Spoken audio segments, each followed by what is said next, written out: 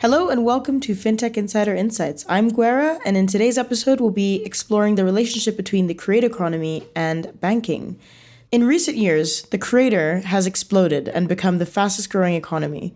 According to figures from Signifier, creators, which includes influencers, bloggers, videographers, and really anyone else monetizing their online fan base, now total 50 million people worldwide.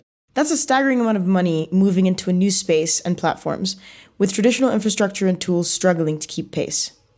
So, with the creator economy continuing to go from strength to strength, we're asking what banking products are supporting this burgeoning sector.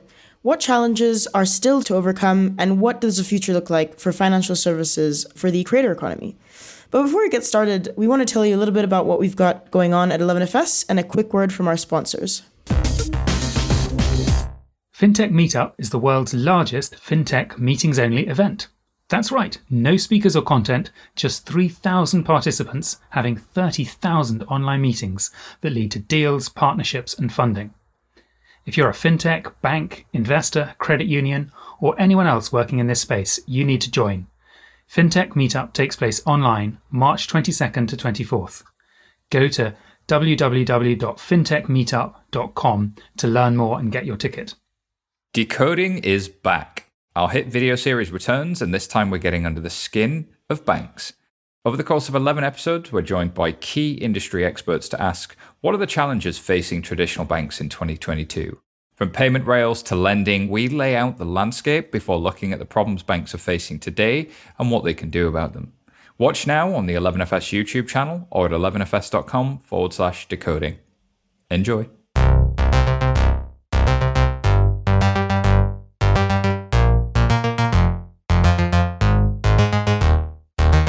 Let's get started.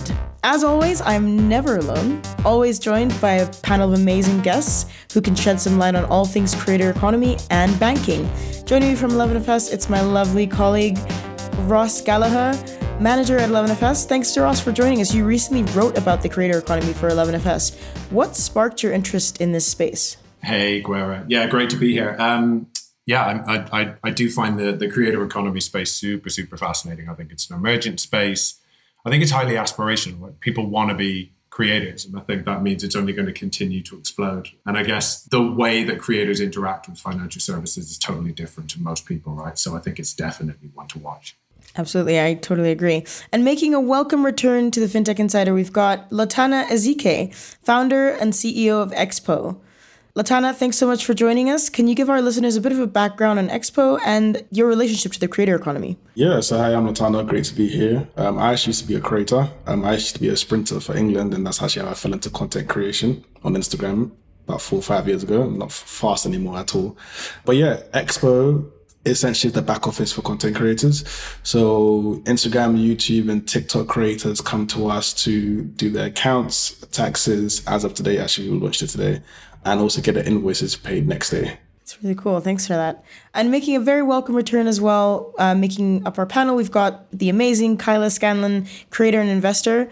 Kyla, thank you so much for being here. Can you give us a bit of a background on your journey to becoming a full-time creator? Yeah. Thanks so much for having me. Super excited to be back.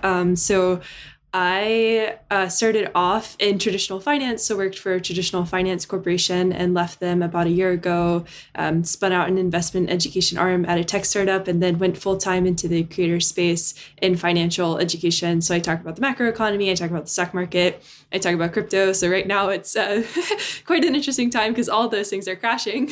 But yeah, so I just create content to help people get through times like these specifically, yeah. That's great. Yeah, I guess right now you have a lot of eyeballs, I guess maybe teary eyeballs watching your content and reading your content. All right, really good to have you all on board. Let's get started. So let's begin by looking at where the creator economy is in 2022. So we've talked about there being 50 million creators currently monetizing their fan bases. But can you give each of our audiences a brief introduction as to what we mean by the creator economy? I'm going to come to you, Ross, with that first question. Can you give us a brief introduction of what exactly is meant by the creator economy? Who are these people? What are they doing? Yeah, absolutely. Look, I think it's a really broad, it's a really diverse space. It's technically anybody that's producing, distributing, and then sort of monetizing content. So it's bloggers, it's vloggers, it's videographers, it's people that are putting their content out there, sort of going one step further. It's people that are sort of building almost a sort of career. We referenced at the top of the show this idea that there's roughly, according to Signal Fire, estimated to be about 50 million content creators out there, and an estimated 2 million of those, again according to Signal Fire, are sort of considered to be professional, right? They're earning a living by putting the content out there, which means that they have the flexibility of being their own boss, that they've found a way to actually monetize their fan bases. I think that's the sort of aspirational element.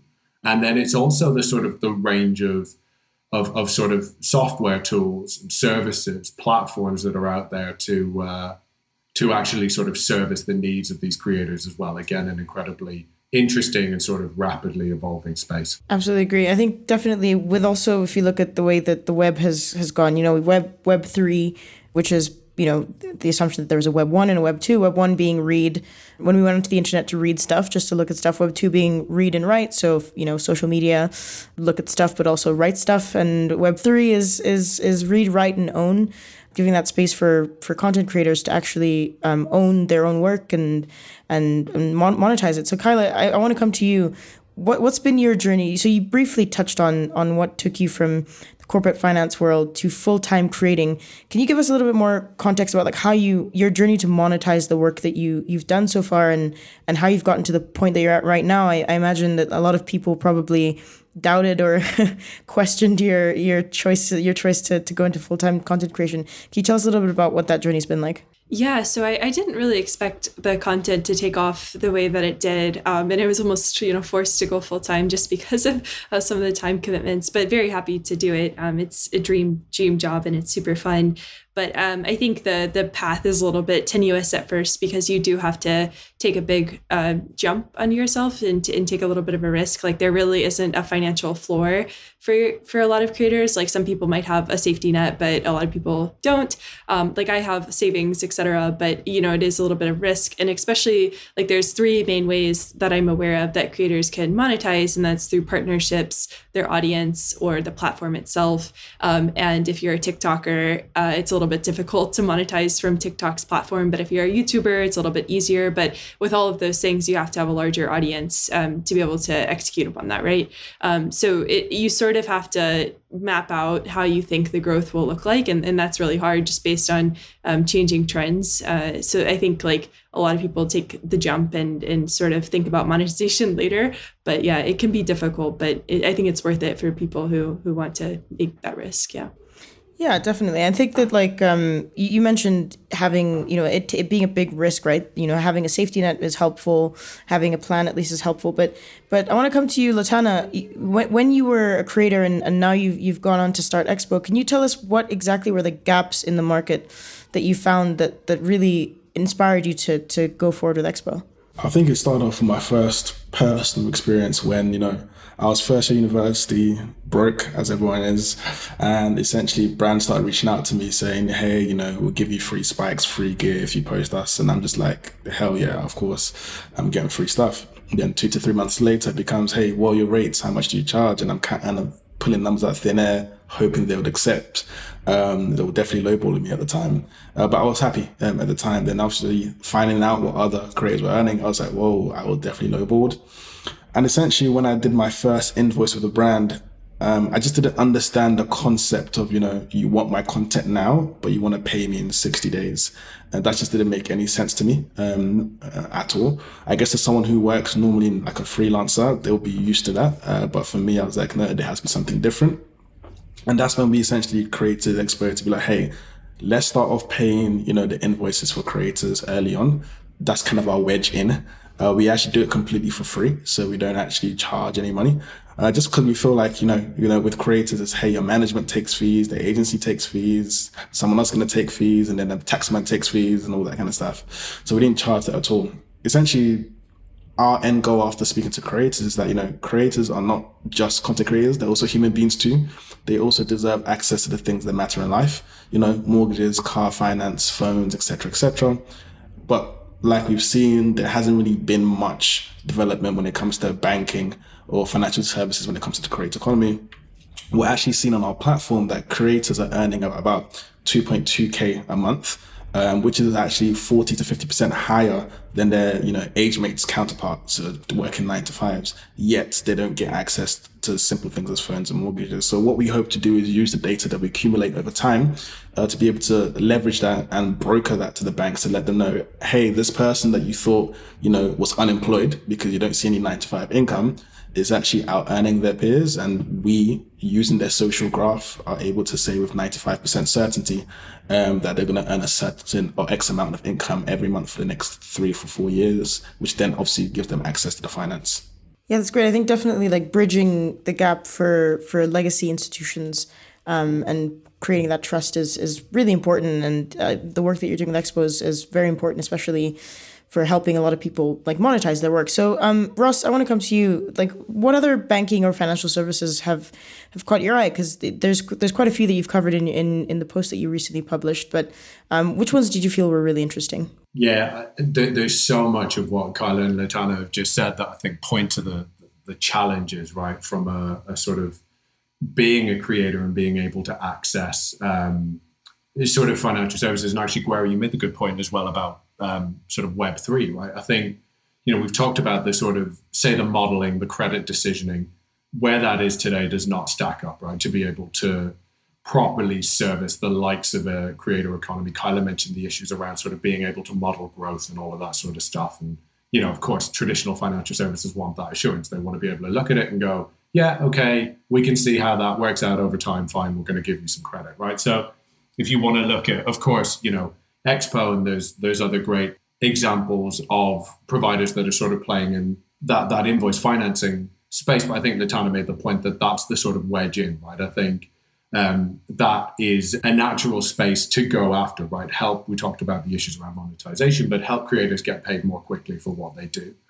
I think the reality is most of those providers that are playing in the sort of the invoice financing space now, really they're actually looking at how can we build out a more comprehensive and more complete suite of financial services for creators. And Guerra, I thought the point that you made about Web3 was really interesting because from an infrastructure perspective, the way that creators earn their living and the way that they get paid isn't always in traditional currency. Actually, a lot of them get paid maybe, NFTs in exchange for content or whatever it is. So I think when you start to take that slightly longer term view as well, actually there's some real value on the table, right? There's some real problems that we need to solve here for creators that are very much non-typical. Yeah, and absolutely, like creators are also people, right? Like we said, they want to get mortgages someday and have a credit card and be involved in the economy in some ways. Kyla, can you just touch on some of what products have you seen that, or even products or services that have you seen that have made your life easier and people that in this space, versus like what are still some challenge? Well, we'll get to challenges in a second, but what are some of the services that you've seen in the space that are really, really helping people? Yeah, I mean, there's a lot out there. I personally use Wave apps, which is an invoicing system, and that's pretty useful. I use Gusto also, so that's also helpful. It really is just like about sending the invoices to them and making sure there's a way for them to pay it because they all want to pay in different ways. So a lot of times it's just like trying to figure out what the most efficient way to get the money is. And I monetize primarily through partnerships, but with the platforms, like that's a whole different payment processing place as well. So I think the big issue is just consolidation. A lot of creators have money flowing in from a lot of different corners usually, and it can be difficult to make sure that you're keeping up to date with all the money flows across your income statement. So I think that's the biggest thing is it can be a little bit overwhelming, just the sheer amount of information that you have to do, because you're essentially like a CEO, CFO, CMO, you're everything, COO, and that can be a lot. For people to try and wrap around. Yeah, I bet that's definitely a one-person team. For most creators, it's one-person kind of team. But we've seen the number of creators explode really during the pandemic with proliferation of TikTok and lots of people having a lot more time to spend, consuming content. Like, so, Latana, how much of an effect has the pandemic had on the creator economy, do you think? And do you foresee those changes kind of sticking around post-pandemic? Yeah, I definitely see that sticking around post-pandemic. I think what happened with the pandemic itself is that people really started valuing their time. I think that's what the key thing was. They started saying, hey, okay, cool, how much input of my time am I putting in for this output of, first of all, joy and happiness, and number two, income. What they started realizing is, hey, I can actually create content of something that I like doing anyway, so it doesn't actually feel like a chore or a job. And I don't feel like I want to just clock out at 5 p.m. And I'm also earning considerably more or in comparative to what I actually do, which is why a lot of people are actually leaving their 9 to 5 to come to be a content creator themselves. So I definitely see this. I feel like if people want to be happier in things that they do, a lot more people would either switch to being a content creator or have a second quite substantial stream of income of being a content creator as well. It's crazy, right? I'm seeing, I think there's a woman on TikTok. She does like a data entry job, but now I think she's called Mrs. Excel on TikTok. You know her? Yeah. Exactly. Yeah. And she's making a lot more on TikTok from just showing different, shortcuts and all that kind of stuff through there than her actual day job. That's great. Definitely, there's so many of these micro influencer creators in super niche spaces that are just really finding a lot of success, which is great. But let's go on to the next part and move on as well. While there's so much to be excited about, let's look at some of the challenges that are still to overcome and what opportunities they present for those who can solve them. So, Ross, having looked into this in your blog post, where do you see the challenges in the market right now? So, what are if you could name one or two of the biggest challenges that are being faced within the creator economy and being involved in the economy right now? Yeah, I think it's really interesting. And again, because it's such a sort of rapidly evolving space, these sort of challenges, again, are sort of evolving, and you sort of emphasize different areas sort of all the time. I think what's one thing that sort of Latana mentioned earlier on is this idea of creators now actually becoming founders within the sort of creator economy space, right? And I think that speaks to something that says that, creators are operating in this space. They really understand those challenges that creators like them are facing. Of course, Expo is a great example of, you guys coming in and sort of addressing that issue around the sort of financial services aspect. I think there are lots of other, even if you move outside of financial services, lots of other challenges that sort of need to be addressed. There's a huge amount of, Kyla mentioned the sponsorship model. There's a huge amount of admin that, from a project management perspective, that needs to be handled around putting out sort of sponsored posts and all of that sort of stuff. You've got something like Mo Assist, essentially a sort of CRM or a sort of project management tool, again, that's been sort of founded and launched by Danielle Bernstein, who's also comes from a sort of creator background.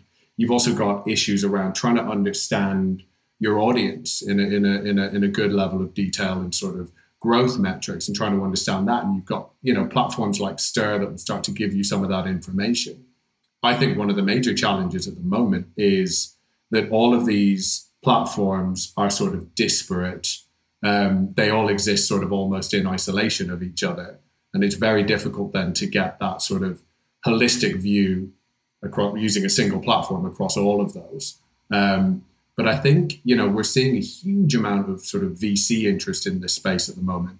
And I think what we're going to see is these platforms continue to evolve and continue to become more sophisticated, attack different verticals, and address these challenges for creators. So the information publication estimated a total investment of $5 billion into creative-focused startups in 2021. If you were on Twitter last year, the creator economy was a hot hashtag. Oof. And, there was some skepticism in the last year, but there's $5 billion is a lot of money to be investing into a specific space. Latana, what have your conversations been like with investors in this space, and how hard has it been? Has it been hard to really convey the value of serving such a niche group of people? Yeah, I think it's definitely been difficult for some funds. We found that US funds are definitely more open to hearing about the creator economy. So with the creator economy, I'm actually very, very specific when we say creator economy, because I don't like to get like conflated with, gig economy or freelancers. So how I define it is someone who makes income from their image and likeness on social media, specifically. So some people say, hey, UI UX designer can be a creator economy or creator, but to us personally at Expert, we don't class them as a creator, we class them as a freelancer through there. And I think the very important stat there, which is what I actually advise a lot of VCs on, is that, hey, you're going to get a lot of, startups coming out saying, hey, banking for creators. And then when you really look into it, it's just like, okay, what's the difference between you and Monzo at the end of the day? You're just kind of using it because it's a hot topic at the moment. But it's actually solving the key problems for the content creators, starting off with getting paid or getting new jobs, and then the taxes, filings, back office side of things. As Ross said, that it gets quite complicated in terms of, admin, the sheer amount of admin through there. However, we have seen funds, look into, so even right now, we're actually raising our Series A at the moment. So we're actually seeing quite a lot of strong funds who are kind of like fighting to lead the rounds, because what they're looking for is more the infrastructure play rather than the tools play, essentially because they want to see a company create that deep relationship with their creator, so much so that when you do introduce the banking product or the lending product in the future, the creator definitely sticks with you and doesn't churn to somebody else, essentially. Can you expand on that? Because I want to hear more about when you talk about the infrastructure play. Like, can you give just a vague example of what that could look like in 5 years? Yeah, so essentially the infrastructure play looks like, well, what we're trying to do here is, hey, we're starting off as a tool, or one tool for the creator, be able to get them to do their invoices. But like Kyla said, the creators actually earn from multiple different income streams. So to speak about one creator that I spoke to recently on our platform, he has management, but he also has payments that come in directly through partnership, directly through him. Then he has the Creator Fund, which is on TikTok. Then he has YouTube AdSense as well through there. And of course, you can't do invoices for all of those. So what's great is actually with open banking itself, you can actually be able to see its incomes coming in. However, normally when banks see this, they just see it as a transfer in. We can actually come in there and automatically tag certain transfers in as income, and then be able to compute all of that to be able to allow banks to actually say, hey, this person we're actually able to give credit to. But our key goal actually in the future is for us, because we understand our creators the most, is for us to actually be able to lend to these creators directly when it comes to credit card, mortgages, or whatever it may be. That's great. That touches on what I said earlier about being involved in the economy. In the UK, I imagine that's awesome to build. I wonder the states where open banking isn't as open, I guess, or as widely spread, might be a little bit tough. But you mentioned the Creator Fund from TikTok. So I want to touch on platforms and the role that they play in really supporting or I guess facilitating the creator economy. So my broad question really is like, will platforms actually continue to dominate? Because, like we said, like Web 2 was read, write, and then Web 3 is read, write, and own. But like, these platforms are kind of catching up real quick. Instagram just the other day announced a like creator feature that's going to let people have super follow type things. Twitter has introduced a super follow Patreon style subscription service. Snapchat has funneled $250 million into their creators via its Spotlight feature.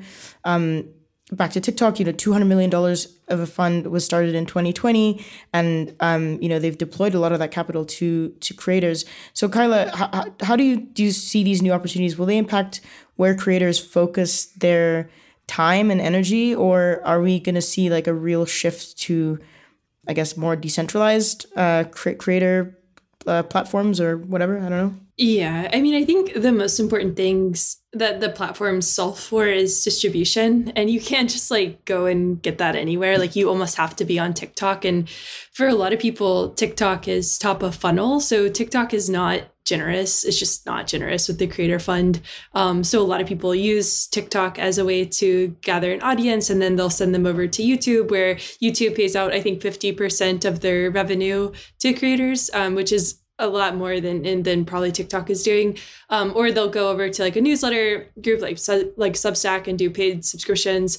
So the key thing that platforms are important for is just distribution. And I think like with the Web3 model, The exciting thing is ownership. So being able to own the content that you produce versus the platforms having quote unquote rights over it. Like they at the end of the day, like Instagram shuts down, and so does your distribution, so does how your content gets to those audience members. So I think Web3 and sort of like that, to the idea of decentralization that you brought up, like that would be appealing from an ownership and protective benefit. But from a distribution perspective, like unless they're able to really gather, like, you know, I don't remember how many people, it's like billions of people I think use TikTok. So unless they're able to do that, replicate that, it just won't be the same.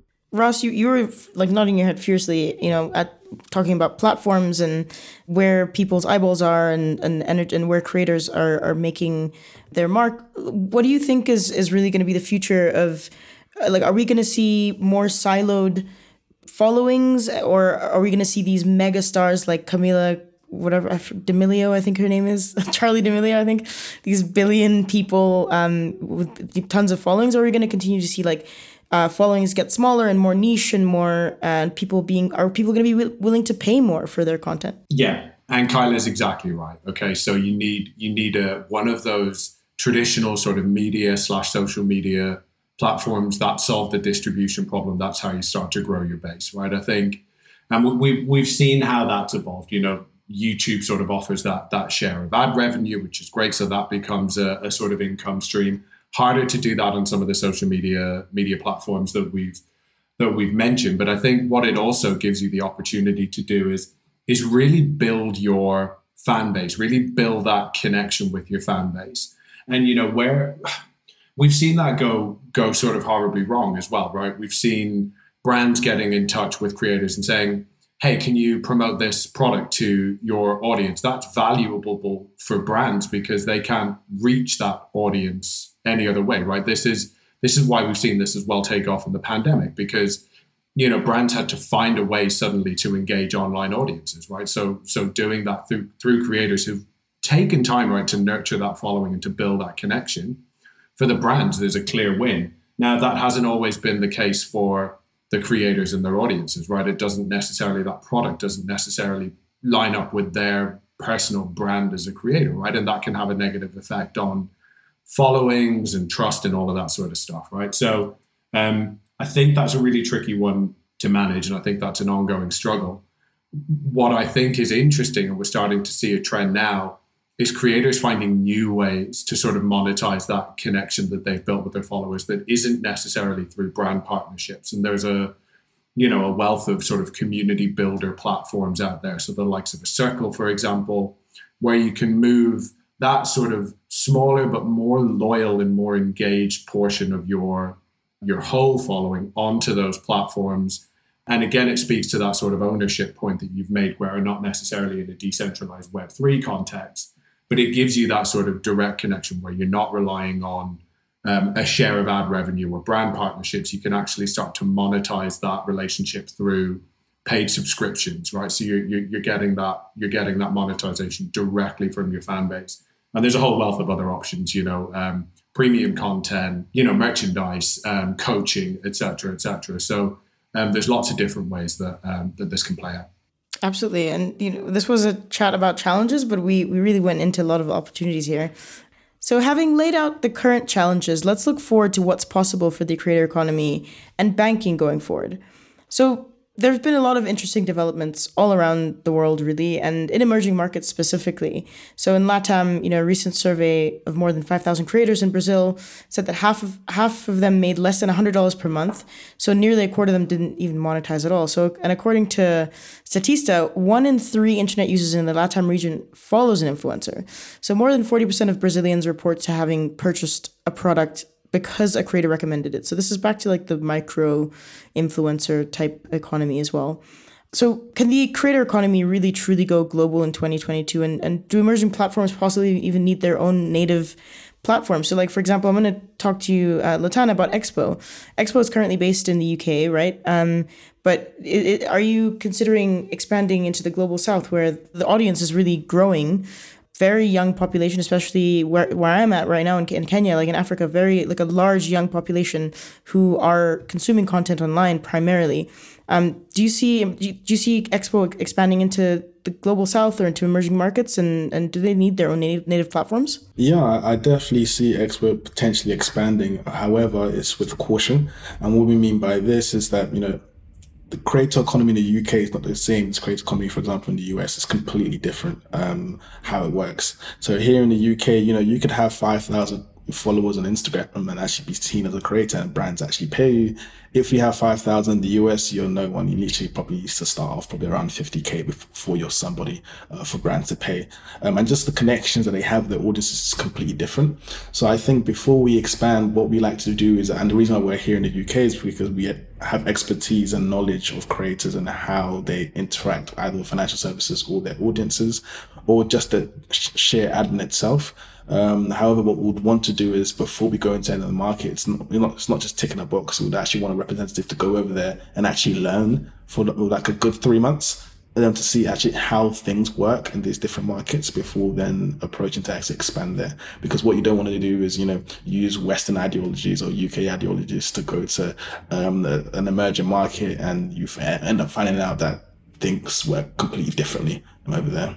Yeah, definitely. I mean, I think one of the main issues, like having to go there and understand in different regions what problems are being faced and what they're definitely different to what's being faced in the UK, for example. But I'm maybe a little bit too bullish on crypto and the future of crypto. So I definitely think that crypto could be a solution to paying people, and especially getting around various fees and moving money internationally and all that. So Facebook and Instagram have reportedly explored plans to make and showcase and sell NFTs, really. Which is pretty cool. Do you think that crypto is going to have an impact on the creator economy? Kyla, I'm going to come to you in terms of just providing a platform for people to actually share their work, but also somewhere to get paid as well. Is that something you'd even consider for yourself? Yeah, I mean, I'm bullish on crypto. I work with crypto companies. I am invested in crypto. So I think it's great. But I think also there is a way for it to level the playing field where it is accessible. It's not just the US dollar. You're able to access it at all points of the globe, hypothetically. So I do think that's really appealing. But I do think that there is a certain amount of volatility. Ideally, you'd pay people in stable coins, right? But I do think there is also an element of volatility just because of the lack of regulatory clarity here in the United States. How is the United States going to regulate this? And that could really put a dent in how it's perceived here. And then obviously, I still think it's going to do well overseas, because you do see some countries like El Salvador completely adopting Bitcoin. So I think there's a huge opportunity for crypto to provide access to people, but there are some headwinds that I could see it maybe not being adopted in the way that would be most beneficial for everybody just because of regulation. Ross, I'm going to come to you. You're nodding your head. Do you have any thoughts around that?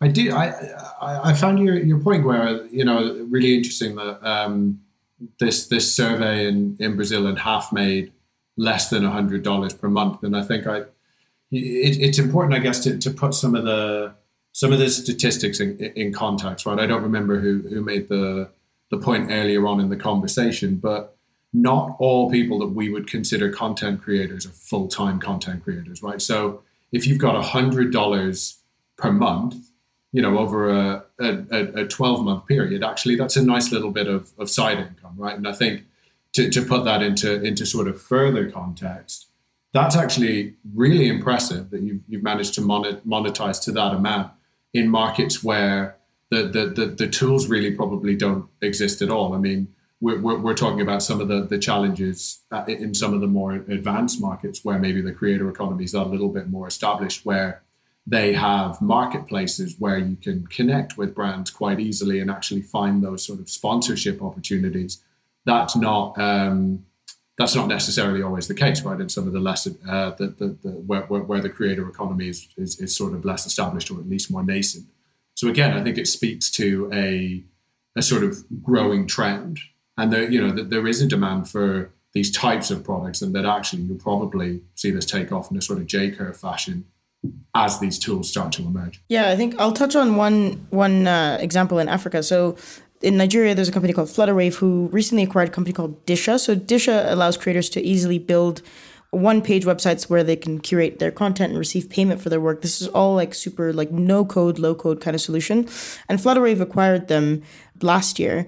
And according to Tech Cabal, Nigeria's Flutterwave wants to position itself as an ally to the creator class.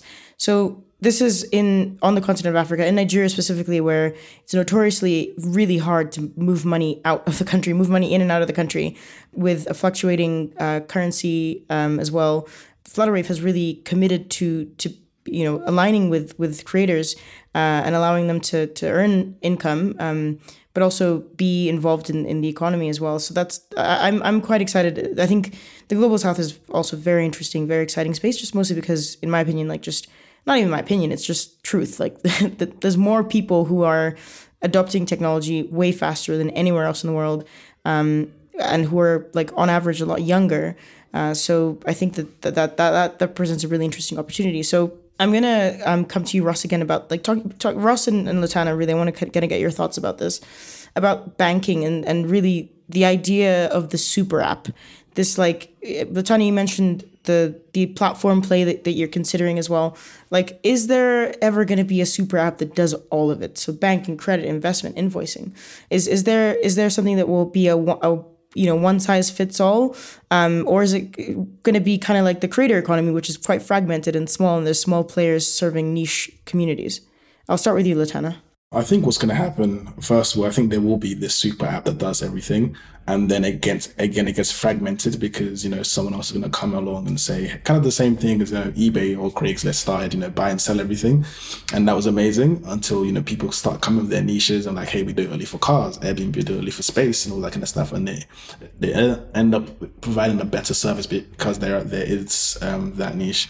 I think one point I wanted to bring up was when people talk about the creator economy and even crypto into it and all other things, I feel like people need to be even more specific because it sounds nice. But like, for example, let's say on the crypto side of things, crypto or money only has value to us when we can spend it. If we can't spend it, there's actually absolutely no value in that money. So of course, crypto would help. However, like Kyla said, regulation stalls it a lot because, it's about getting it from the blockchain into actually fiat currency for me to be able to spend.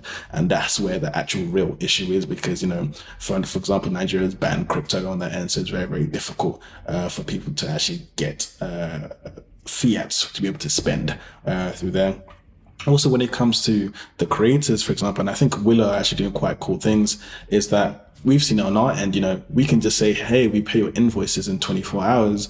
But really and truly what happens is that we need to contact the brand to confirm that you're actually working with that brand. And these brands, on emails take 2-3 days to respond. And there's a whole hectic thing that happens over there. And I think what Will is doing that's actually great is actually trying to change the brand's software that they use, because right now brands are just very, very manual with emails. However, if there is that link just there and they can just confirm with a click of a button, that makes things so much easier. So I think it's about delving into the real issues and problems that the creators have, rather than just having this kind of lukewarm overview of the creator economy, because that's when people start saying, hey, we're doing banking for creators with no real benefit to the creators. Look, I totally agree. I think the term super app's an interesting one. Will everything, all of the services that people need, be centralized in a single place? Possibly, but I think ultimately where providers will add value is the sort of the contextualization, I guess, that sort of sits on top of that, right? Those sort of smart insights. How can, I think Latana touched on this, how can you take the payments data and sort of start to use that to actually solve the problem that Kyla was talking about, starting to sort of forecast cash flow so that then you can start to feed into better sort of credit decisioning, et cetera, and start to solve for sort of bigger and bigger problems. And we've seen parallels, right? There are parallels to how we've seen just sort of fintech sort of attack very niche verticals and then sort of expand.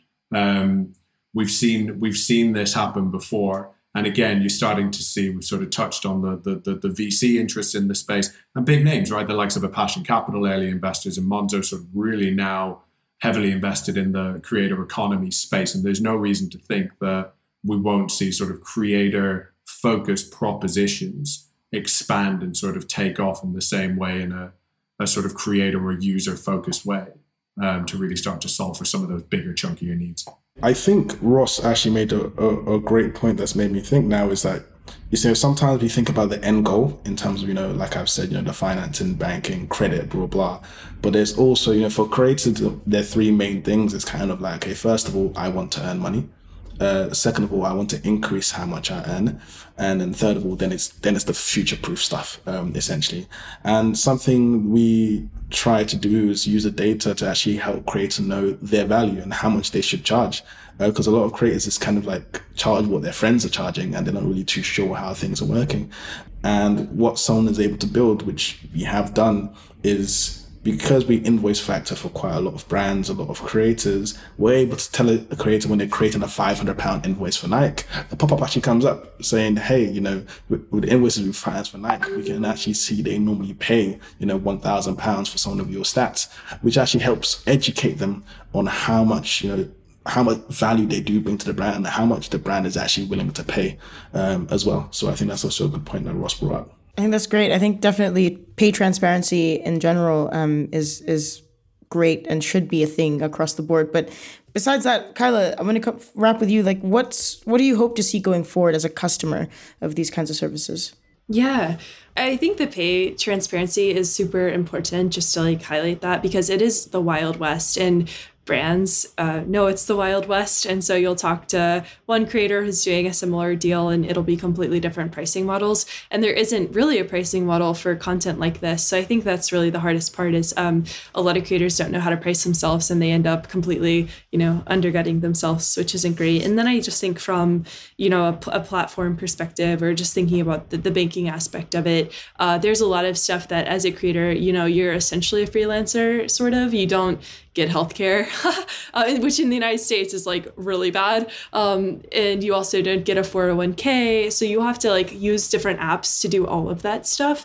So there isn't, to go back to that point that we were talking about earlier, the super app, there isn't anything that's there isn't a creator coalition, right, where you can just sort of access all the things that you would normally get if you work for a traditional corporation. And that's sort of the trade-off that you make when you go and become an entrepreneur, which is what a creator is, a startup founder essentially.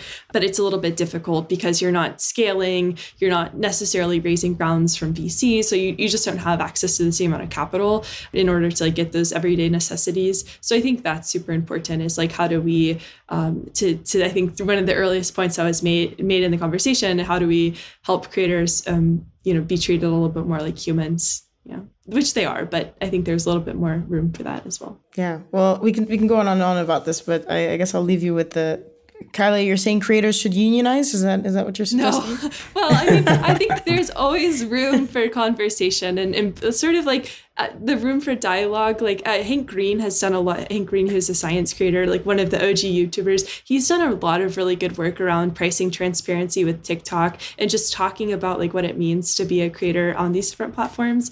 And he, I think, gets it. And I think there needs to be more people like that who are just talking about this stuff, because if we don't talk about it, nothing gets done. So I think there's room for collective conversation. Yeah.